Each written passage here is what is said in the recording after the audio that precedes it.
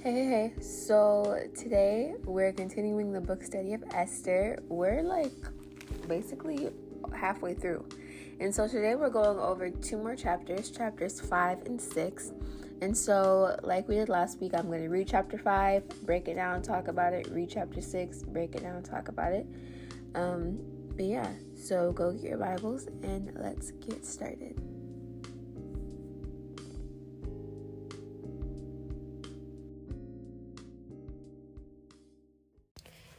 Chapter 5, verses 1 through 14.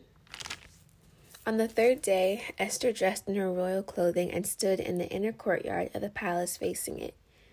The king was on his royal throne in the royal courtroom, facing its entrance.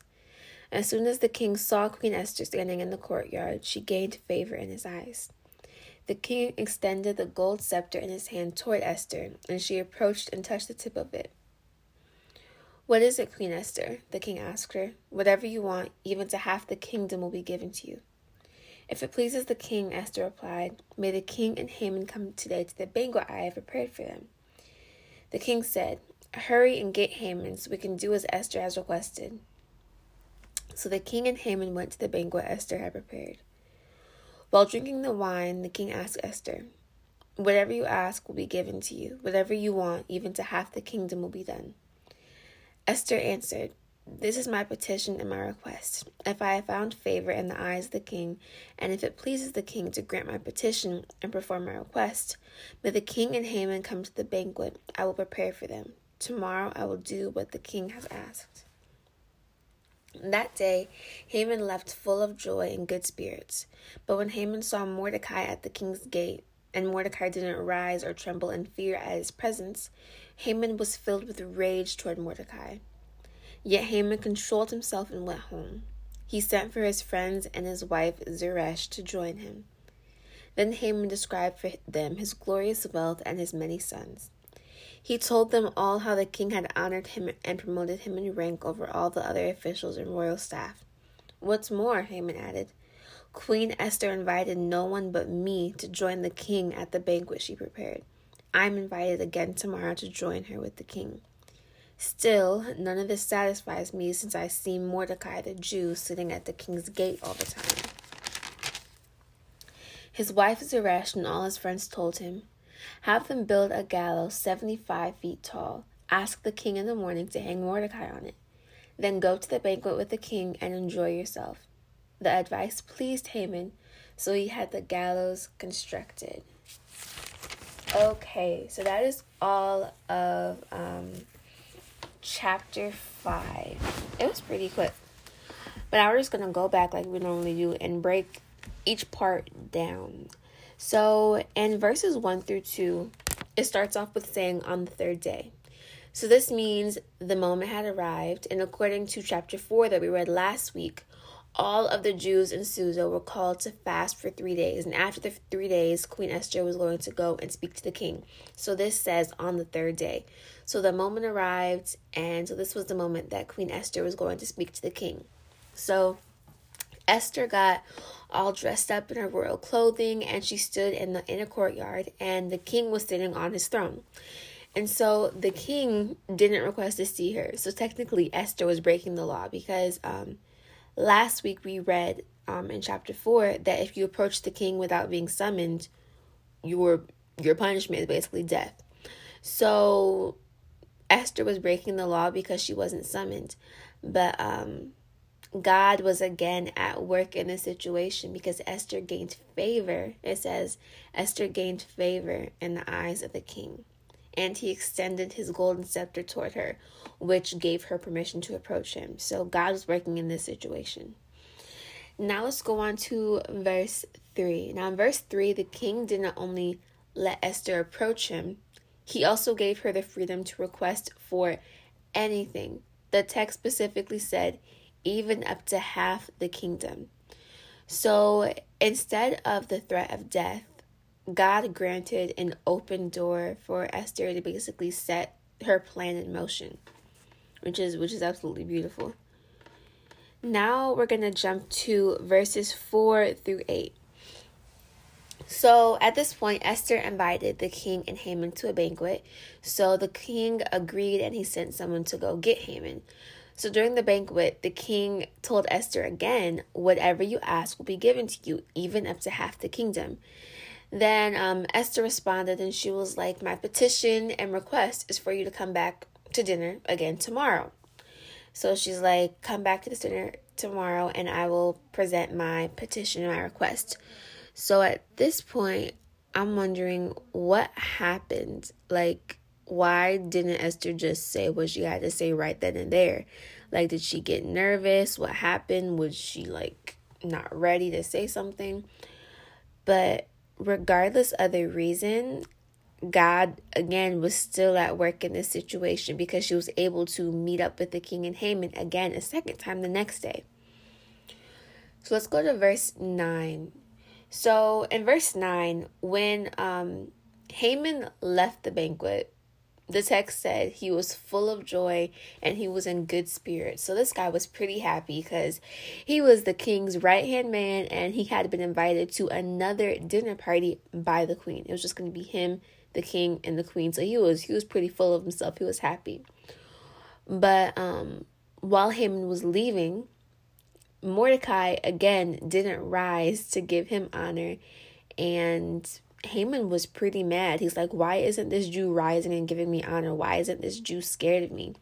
And the text specifically said Haman was filled with rage towards Mordecai.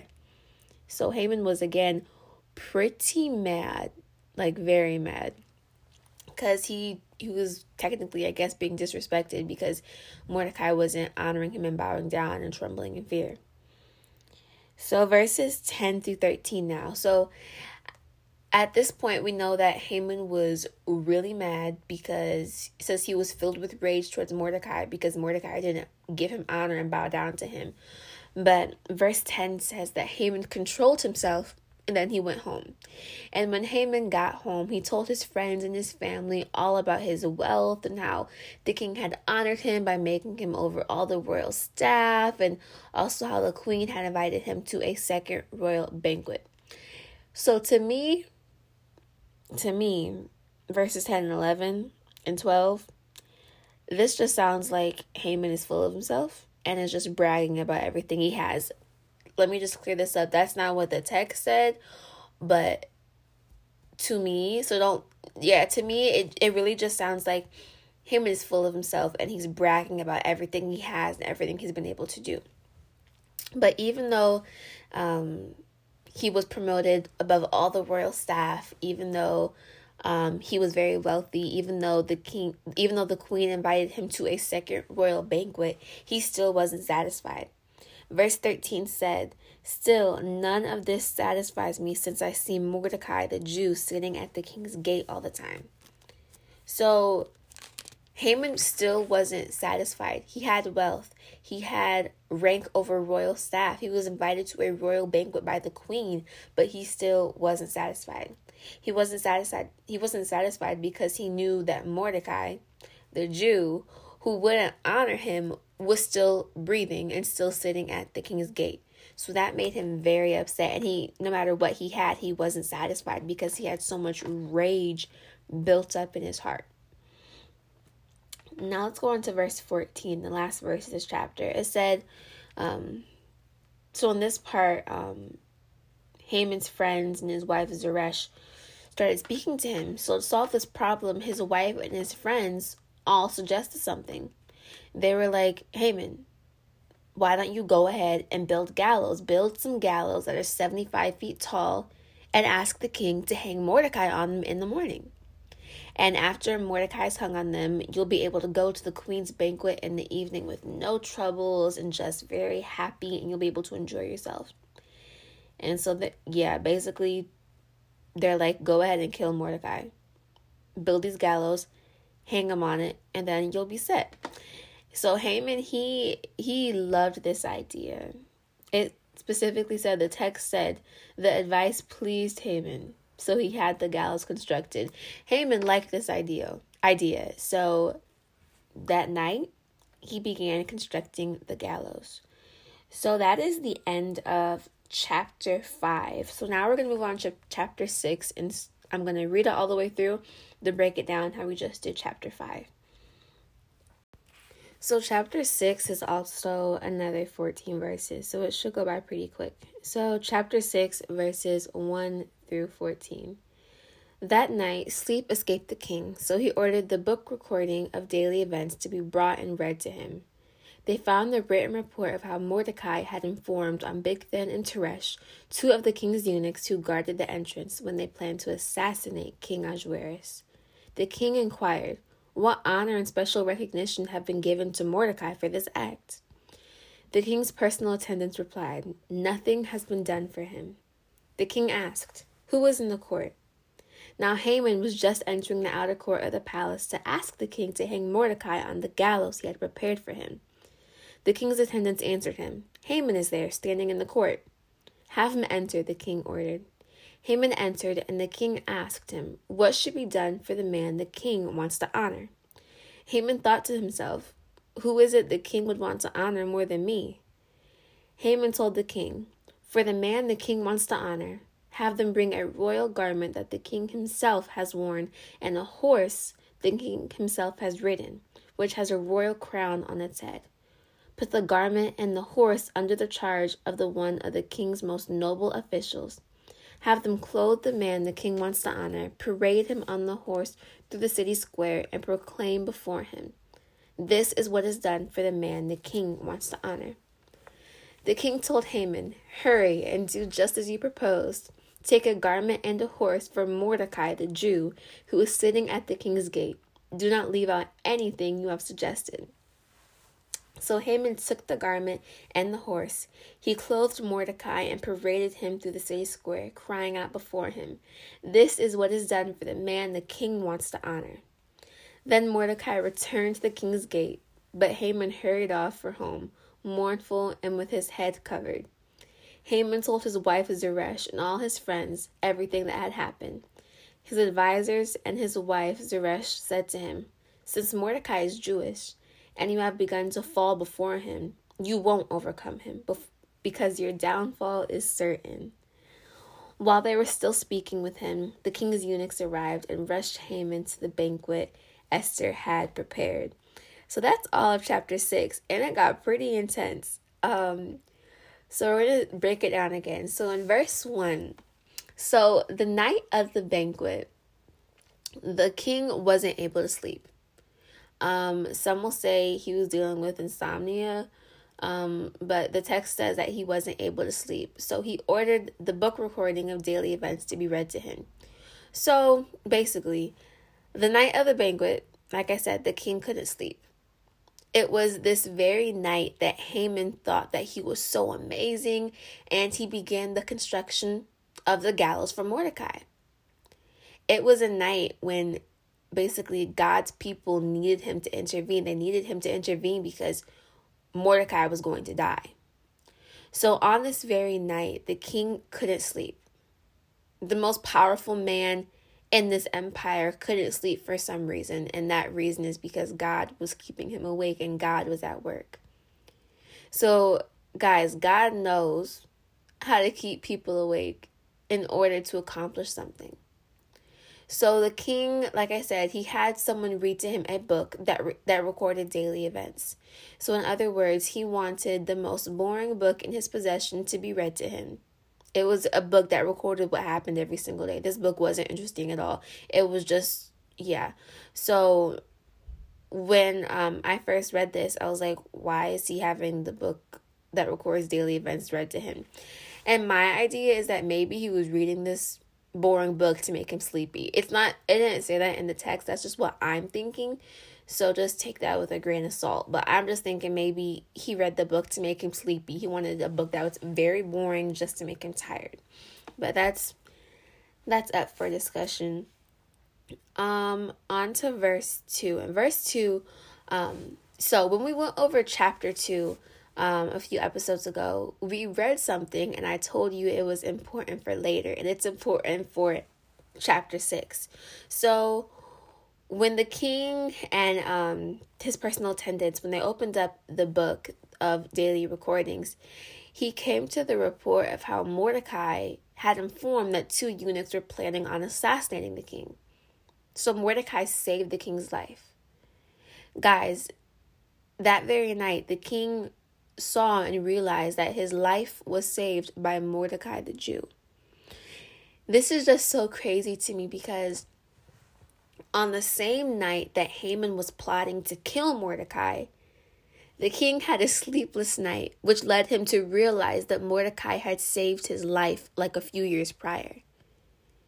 So in a world, in a universe where God accomplishes his will by just his providence alone, we know that nothing ever happens by chance. And there is never such thing as a coincidence. Y'all know already. So this situation wasn't a coincidence. This just didn't happen by chance. So guys, like I have been saying this entire season, even though God's name doesn't appear one time in this book, his fingerprints are everywhere. It's obvious he was working in this situation because Haman was plotting to kill Mordecai. On the very night he was plotting to kill Mordecai, the king had a sleepless night in which he realized Mordecai saved his life.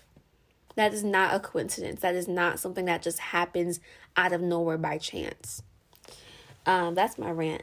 But let's go on to verse 3. So at this point in the chapter, the king wanted to know what had been done for Mordecai since he saved his life. He's like, what was the reward for this man who saved my life? And the king's personal attendants were like, nothing. Nothing's been done for this guy. Nothing. No thank you, nothing. And in verses 4 through 5, it shows that the king wanted to honor Mordecai right away, but he needed someone to carry out his plan. So at that moment, Haman was just now entering the outer court to ask the king to hang Mordecai. And the king didn't know that. So he ordered Haman to enter into the court.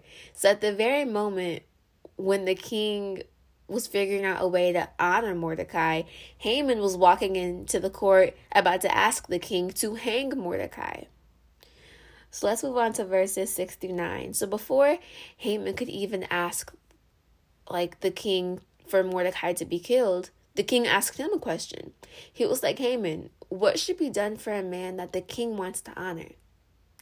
So in verse 6, it says, Haman thought to himself, who is it the king would want to honor more than me?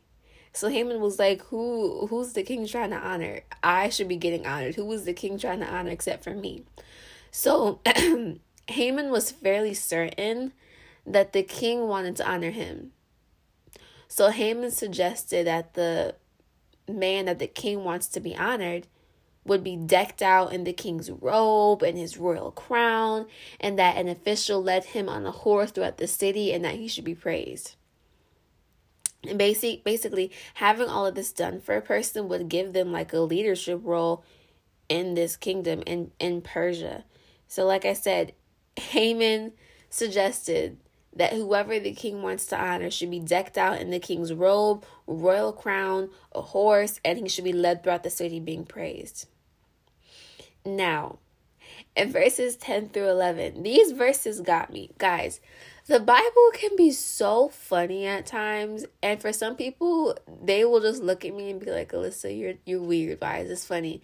But y'all, the Bible is so funny sometimes because people will you'll see.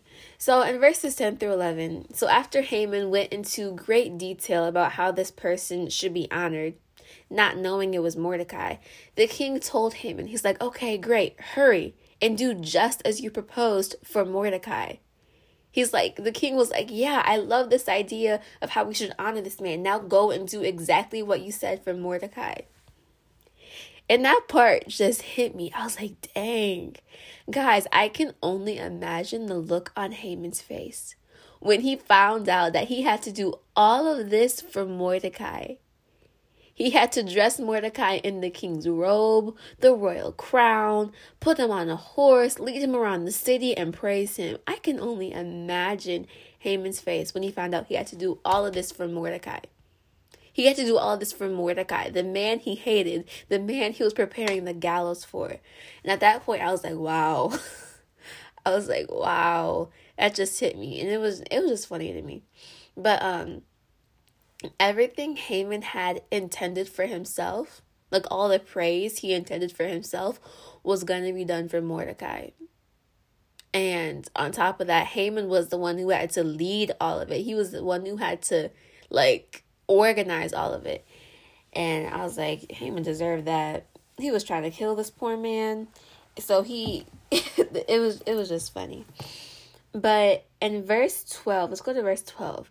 So Haman then returned home in shame after he had to parade Mordecai around the city and praise him. So he returned home in shame because he was forced to honor the man who had refused to bow down to him. He had to honor the man who refused to honor him. So remember this, guys. This was supposed to be the day where Mordecai was executed on those gallows. Mordecai was supposed to be executed that day. But this day turned out to be a day where Mordecai was exalted. And all of this happened because God was again working behind the scenes. This only happened because God was working in the midst. It's not no coincidence. It's not by chance. It's because all that's mess. It only happened because God was working behind the scenes. Okay, now let's go to verses 13 and 14, the last of this chapter. So when Haman told his wife and friends what had happened, they basically told him that his downfall was certain. They were like, Haman, your downfall is certain at this point because you have fallen before a Jew. So they basically just were like, you're going to fall at this point. You're not going to succeed at all. And after that, the text said that the king's eunuchs rushed him off to the banquet that Esther was preparing, or that she had prepared. But that's the end of the chapter. It ends off with Haman's family telling him that he's going to have a downfall. And then the king's eunuchs rushed Haman off to the banquet that Esther had prepared. But that's all for today. But let me tell you guys, this is just the beginning of all. Well, it's not the beginning. It's starting off all the craziness that's about to go down. So you're not going to want to miss the next few episodes, especially next episode, because a lot of stuff is going to happen. And even if you already read Esther all the way through, you're still not going to want to miss next episode because it's just really cool to watch everything unfold. Like, this is my second or third time reading the book, and I honestly really enjoy rereading it and watching everything unfold because it just keeps reminding me of how amazing God is. But I'm going to close up, and just some encouragement I want to leave for y'all today. There were so many events leading up to the events that we read today. It all started when Queen Vashti disobeyed the king. And guys, sometimes as humans, we'll think, why isn't God doing something right now? I need him to act right now. And that's probably how some of the people in the book of Esther felt. They probably wanted God to act right then and there. But we need to remember that God is always weaving a whole series of people and events together to accomplish his goal, to accomplish his kingdom goal. And also remember, you're a representative of the kingdom of God. And since you're a representative of the kingdom of God, that means he wants to use you. But when God wants to use us, we always have to keep in mind that like God's kingdom and his planning is way bigger than you and me.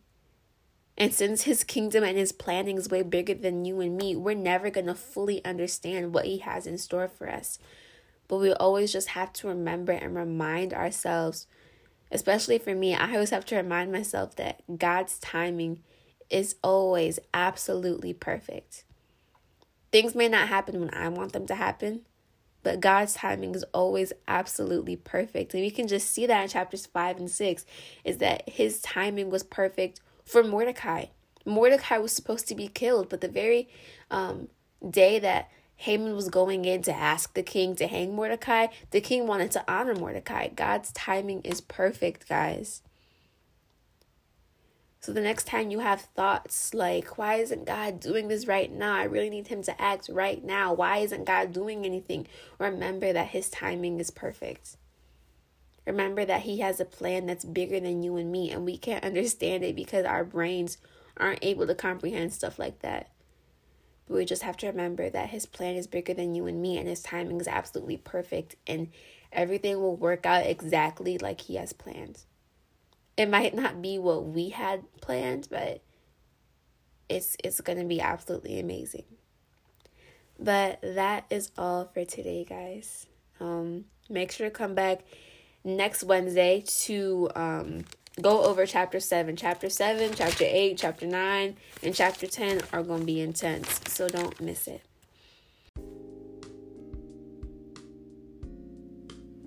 Let's pray. Lord God, thank you for today, and thank you for bringing the listener to this podcast to listen. They could have listened to anything else, but they just listened to this podcast. And Lord, I pray that they learned something new today, and that they're able to take what they learned and just dig deeper into it or share it with someone they're close to. But Lord, we're like 12 or 13 days into 2021, and it has been absolutely crazy. It's no surprise because you have told us in your word that the closer we get to your return, the crazier the world is going to get. But Lord, please just continue to remind us, the church, why we are here and what we are called to do. Lord, we're called to preach. We're called to go into the world and preach the gospel to everyone. You told us in Mark that we need to go into the world and preach the gospel to all creation. So Lord, please remind us that we're here for that reason. We're not here to do anything else but to go into the world and preach the gospel to all creation. Yes, it's fine to have fun. It's fine to live life. It's fine to go to school, go to work, fall in love. That's fine, but you have called us to go into all the world and preach the gospel. So Lord, please continue to remind us. When our mind goes astray from that, please just refocus us, Lord. Lord God, please allow myself and the listener to stay curious, to learn more about you. I say that every single week, and I mean it every single time. Lord, I want to be more curious. I want to learn more about you. Lord, on the days where myself or the listener don't feel like reading our Bibles, don't feel like praying, because there are days like that, please just push us. Please push us to just read. Please push us to pray. Because when we're not in our word, when we're not in prayer, when we're not communicating to you, when we're not communicating with you, that's when the devil likes to sneak up and cause issues. So please, Lord, please just push us and convict us to just stay in constant communication with you through prayer and through your word. Lord, thank you for everything. Thank you for life. Thank you for friendship. Thank you for family. Thank you for your son. In Jesus' name I pray. Amen.